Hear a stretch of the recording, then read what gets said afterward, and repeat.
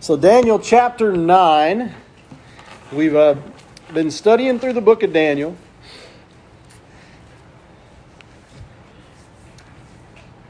And let's stand together and read verses 1 through 3 together.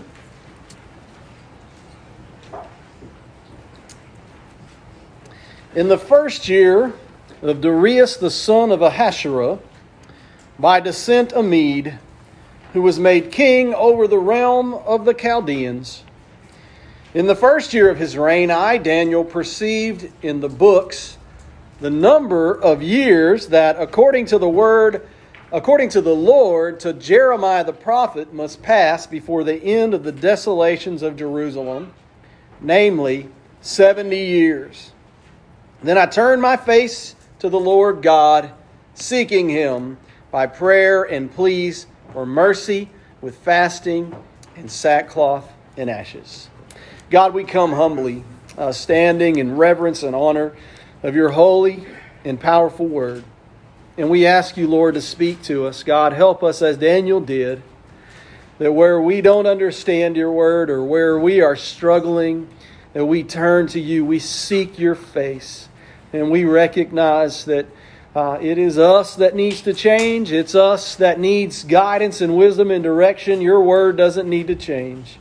Your word to us accomplishes everything that you have sent it into this world to accomplish. So help us today to come humbly before you, seeking your face, asking you to speak to us, transform us, and help us. In Jesus' name we pray. Amen. You may be seated. Yay! I like that. Thank you. I need that.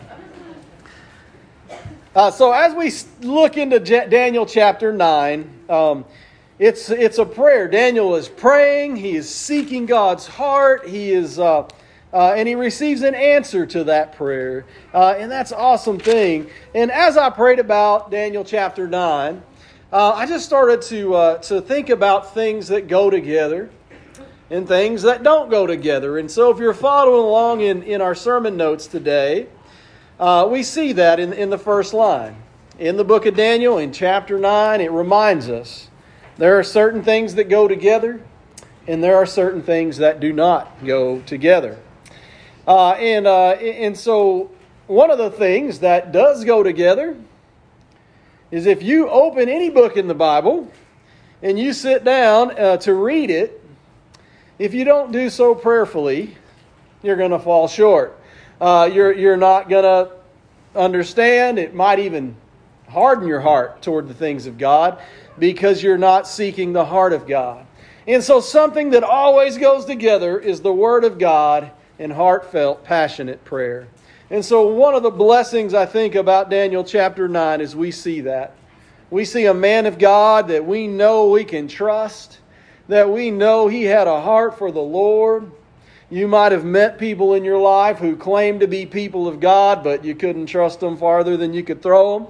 But Daniel wasn't like that. Daniel was somebody we could trust, and we could see the work of God in his life. And so when he came into this and he was studying God's Word, he went to passionate, heartfelt prayer. And that's such an important thing. As you read along, you're praying and you're seeking the heart of God to speak to you. And you're saying, God, I'm not just reading this for no purpose or to pass the time. I'm reading this to be with you. I'm reading this to sit with you and ask you to change my life and to change my heart. And so something that is interesting is that what kind of Bible did Daniel have? Well, he didn't have the English Standard Version like you might have today, or the New International Version, or the Christian Standard Bible, or whatever translation you may have. But he would have had the Pentateuch, and he says he had the book of Jeremiah to read from. So he had the prophecy of Jeremiah to read from. And if you've ever read the prophecy of Jeremiah, you realize you need some Holy Spirit for God to speak to you through the book of Jeremiah. But that's what he was studying. And God opened up the Word in the book of Jeremiah and showed him something. And so let's look at that passage in Jeremiah 25. And that is what is thought, in studying what he says about the passage that he was reading. the word that came to Jeremiah concerning all the people of Judah in the 4th year of Jehoiakim, the son of Josiah, king of Judah. That was the 1st year of Nebuchadnezzar, king of Babylon, which Jeremiah the prophet spoke to all the people of Judah and all the inhabitants of Jerusalem. For 23 years, from the 13th year of Josiah, the son of Amon, king of Judah, to this day, the word of the Lord has come to me, and I have spoken persistently to you, but you have not listened. You have neither listened nor inclined your ears to hear, although the Lord persistently sent to you all His servants, the prophets, saying, turn now, every one of you, from this evil way and evil deeds, and dwell upon the land that the Lord has given you and your fathers from of old and forever. Do not go after other gods to serve them and worship them, or provoke me to anger with the work of your hands. Then I will do you no harm. Yet you have not listened to me, declares the Lord, that you might provoke me to anger with the work of your hands to your own harm. And so the people in that time were not listening to the Lord, and they were taken in captivity. And Daniel was a part of that. As a young man, he was taken in captive by Nebuchadnezzar, king of Babylon, because people wouldn't listen to the Lord. And so something that does not go together is God and people who refuse to listen to His Word. And you'll just have to punctuate that sentence however you want to. But people who do not listen to His Word, and they're blaming God for all their problems because they refuse to listen to His Word. So the people of Israel did not listen to God. They got taken captive, and then it was all God's fault. Why is He doing to this? Why is He, why did He allow this to happen? Right? And how often are we in that boat? And that just doesn't go together. For us to say, I'm going to do my own thing and live my own way and reject the wisdom of God and the Word, what the Word of God clearly teaches, what the Holy Spirit clearly directs us and convicts our hearts about. I'm going to do my own thing. And then when I face the problems and the consequences of my own sin, then I'm going to blame God and say it's His fault. Right? That happens all the time, and it just doesn't go together. Those two things just don't work out. But then also, as we look into Daniel, he's studying God's Word. He's wondering, when is this captivity going to be over? When are the people of Israel going to be reestablished? And when are things going to go back to, and he's 90 years old by this time, but when are they going to go back to some sort of normalcy? And he turns his face to the Lord in prayer and in fasting. And so we see the holiness of God and the knowledge of His great love is going to lead us to confession. And that's something that we should be seeking in our life. That's something that's always going to go together. As you seek God and you experience God in His holiness, His righteousness, it's going to lead you, when you experience His great love and all that He's done in Jesus Christ, it's going to lead you to confession, to a sense that I'm not worthy. I'm not worthy of this great God and His love and His compassion and His forgiveness. And that's what confession should really be about. Not, all the terrible, I'm just a terrible person, all the terrible things I've done, and woe is me, and I'm awful. That's not confession. Confession is, God, you are great. You are worthy. You are righteous. And you love me even though I am so sinful and unrighteous and unholy. And so look at verse 4. We see that. He says, I prayed to the Lord my God and made confession, saying, O Lord, the great and awesome God, who keeps covenant and steadfast love with those who love Him and keep His commandments. We have sinned and done wrong, acted wickedly and rebelled, turned aside from your commandments and rules. We have not listened to your servants, the prophets, who spoke in your name to our kings and our princes and our fathers and to all the people of the land. To you, O Lord, belongs righteousness, but to us open shame. And I'll let you guys carry on in that passage, but he saw the holiness of God. He saw the righteousness of God and the knowledge of His great love. And that leads us to confession. If you've got a sin problem in your life, it boils down to this. You are not looking to God's holiness and His righteousness and His great His great compassion. You think God exists for you. You think God exists like a little slot machine to bless you every now and then and to do what you want. And that's idolatry. That's forming and fashioning a God after your own likeness that does what you want to do. But when you come to the Lord in His holiness and His righteousness, one thing that's always going to go with that is a genuine, heartfelt confession that I've got to humble myself before this amazing, awesome God. And I'm just overwhelmed that He loves me and that He cares for me, that He loves me so much. He sent Jesus Christ. Another thing that doesn't go together is God's righteousness and injustice. God's righteousness and injustice. Not what we perceive to be injustice, but true injustice does not go together with God's righteousness. God is always right. And it doesn't matter what you think about what He does or what He has done. He is always right. And God always does what is right. And it doesn't matter whether we like it or not, or whether we understand it or not, or whether we comprehend it or not. And God must righteously punish sinners. And He is right to do that, and He does that perfectly and righteously. Whereas if it were up to us, we would end up punishing people wrongly, or punishing innocent people, or whatever. We don't, because we can't see perfectly, and we don't know what to do perfectly. But God does. And God's righteousness and injustice do not go together.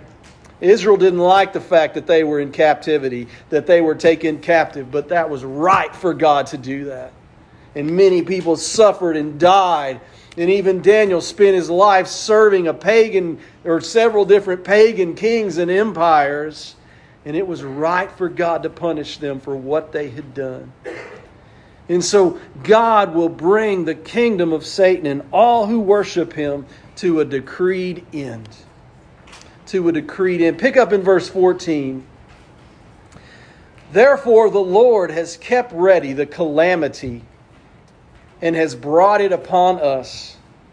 For the Lord our God is righteous in all the works that He has done, and we have not obeyed His voice. And now, O Lord our God, who brought your people out of the land of Egypt with a mighty hand, and have made a name for yourself, as at this day we have sinned, we have done wickedly. O Lord, according to your righteous acts, let your anger and your wrath turn away from your city Jerusalem, your holy hill, because for our sins and for the iniquities of our fathers, Jerusalem and your people have become a byword among all who are around us. Now, therefore, O Lord our God, listen to the prayer of your servant and to his pleas for mercy. And for your own sake, O Lord, make your face to shine upon your sanctuary, which is desolate. Oh my God, incline your ear and hear. Open your eyes and see our desolations and the city that is called by your name. For we do not present our pleas before you because of our righteousness, but because of your great mercy. Oh Lord, hear. Oh Lord, forgive. Oh Lord, pay attention and act. Delay not for your own sake. Oh my God, because your city and your people are called by your name. And then his prayer is answered. And angel Gabriel comes and speaks to him and talks to him about the 70 weeks.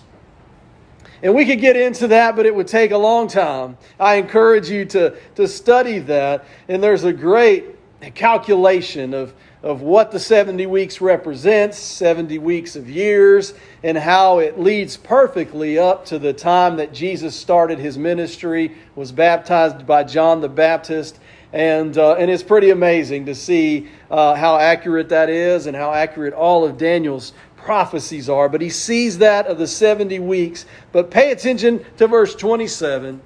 And he shall make a strong covenant with many for 1 week. And for half of the week he shall put an end to sacrifice and offerings. And on the wing of abomination shall come one who makes desolate until the decreed end is poured out on the desolator. The decreed end is poured out. So the kingdom of Satan, the Antichrist kingdom that will rise in the end times, bringing a one world rulership, bringing everybody under his umbrella, but his kingdom and the kingdom of Satan will come to a decreed end. And that will happen because God is righteous. So today I want you to think about your own heart. When our heart is ruled by sin, it's not ruled by God. Those things don't go together. A heart that is ruled by sin, whatever that sin is, whatever your preference for that sin is not a heart that is ruled by God. God will not share His throne with our sinful, selfish pride, with our preferences and perversions. God is not going to share His throne.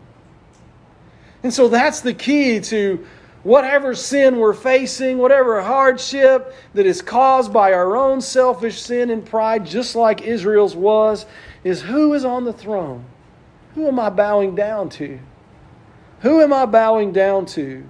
And Satan loves to make you think you're bowing down to yourself, that you're in control, whatever it might be. And he leads you further and further into selfish pride, into your own preferences over the power and the purposes of God, into your own perversions. So have you repented? And write that word down of your sin. You can't repent of anybody else's, as much as you might wish you could to help them out. You got to take care of business with God. Have you looked into your own heart and said, God, in every area that I'm not bowing down to you, forgive me. You're a holy and righteous and awesome God, and I don't deserve your love, and yet you love me. Forgive me. And have you invited the Lord Jesus to rule in your life? Have you invited Him to come in and rule in your life? Sin and God do not go together. Daniel 9 makes that clear. And the whole history of the Israelites makes that clear. Unrepentant sin does not go together with God. And it doesn't matter how much religion you paint it with. It doesn't matter, whatever you try to do, how many good works you try to make that go together. It doesn't work.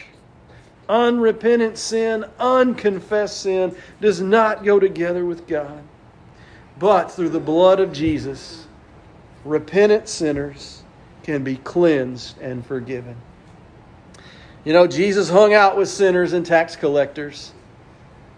But it wasn't the ones that were happy in their sin and tax collecting. It was the ones that were repentant of it. They wanted something different. They wanted a new life. They wanted the truth that Jesus taught. And so they pursued Him because their hearts were hungry for His righteousness. And so we can run to Jesus and be cleansed. Sin can be dethroned in your life. Hallelujah. Isn't that awesome? And you can be eternally connected to God. Think about that. You can be eternally connected to God. As Daniel writes in verse 4, the one and only God who is great, awesome, and He keeps His covenant and His steadfast love with those who love Him and keep His commandments.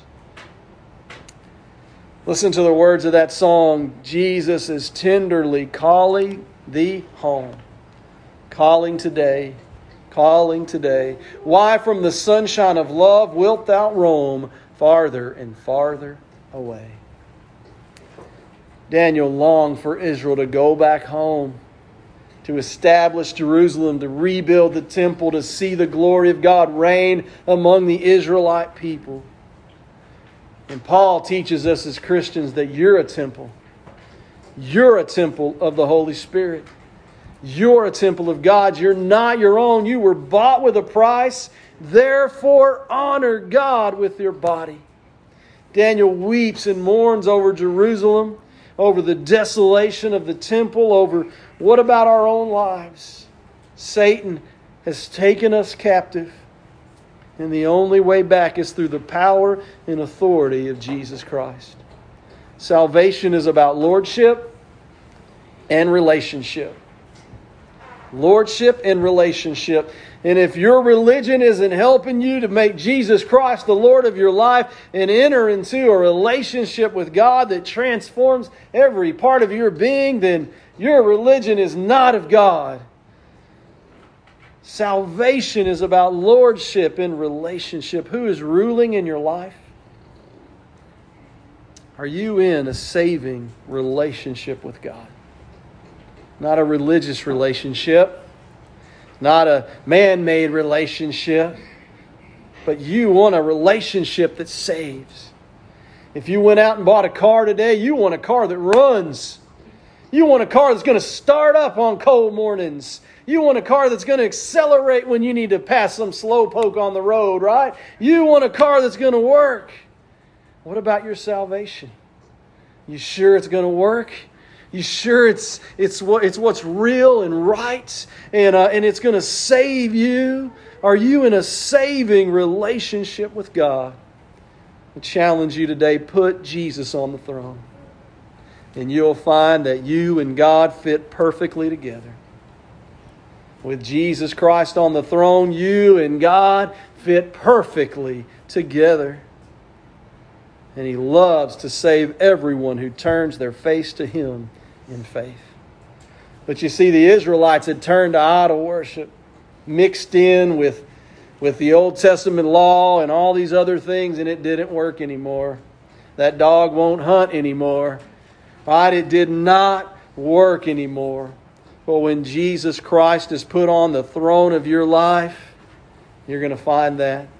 You can't explain it. You don't deserve it. You're not worthy of it. But you know that you and God are now in relationship. You and God are now together to the end. And that's an awesome truth to celebrate. I challenge you, turn to Jesus today. The Israelites rejected Him and suffered. And you're going to suffer without Christ. And it only gets worse from here. I promise you that. Turn to Jesus Christ today. Let's pray together. Heavenly Father, we thank You for this word, and we pray You help us to understand You more and more. Help us to seek You through Your word. And God, we thank You that in Christ we can be perfectly fit together with You in a saving relationship. And I just pray for everyone here today. God, I pray for believers who are already in a relationship with You. Strengthen that relationship, God. Help them, heal them, guide them, prune them, God. Help us as Your people. And God, for those that are not believing today, for those that are not in a saving relationship, for those that might be deceived by religion, help them to see the emptiness of the idols that they're worshiping, and give them strength right now to turn and put Jesus Christ on the throne. In their own words, God, help them to pray. Help them to confess their sin, no matter what it is. Help them to just give it to You, all that darkness, all the shame, all the regret. Help them to give it to You and put it on the cross and trust You as You forgive them of all that sin. And You cast it as far as the east is from the west. God, move in a powerful way to save those that are lost right now. And God, if there's someone here that needs to come forward and publicly confess something to You or publicly proclaim Jesus Christ as their Savior and Lord, give them strength to do that right now as we close this service. In Jesus' name we pray. Amen.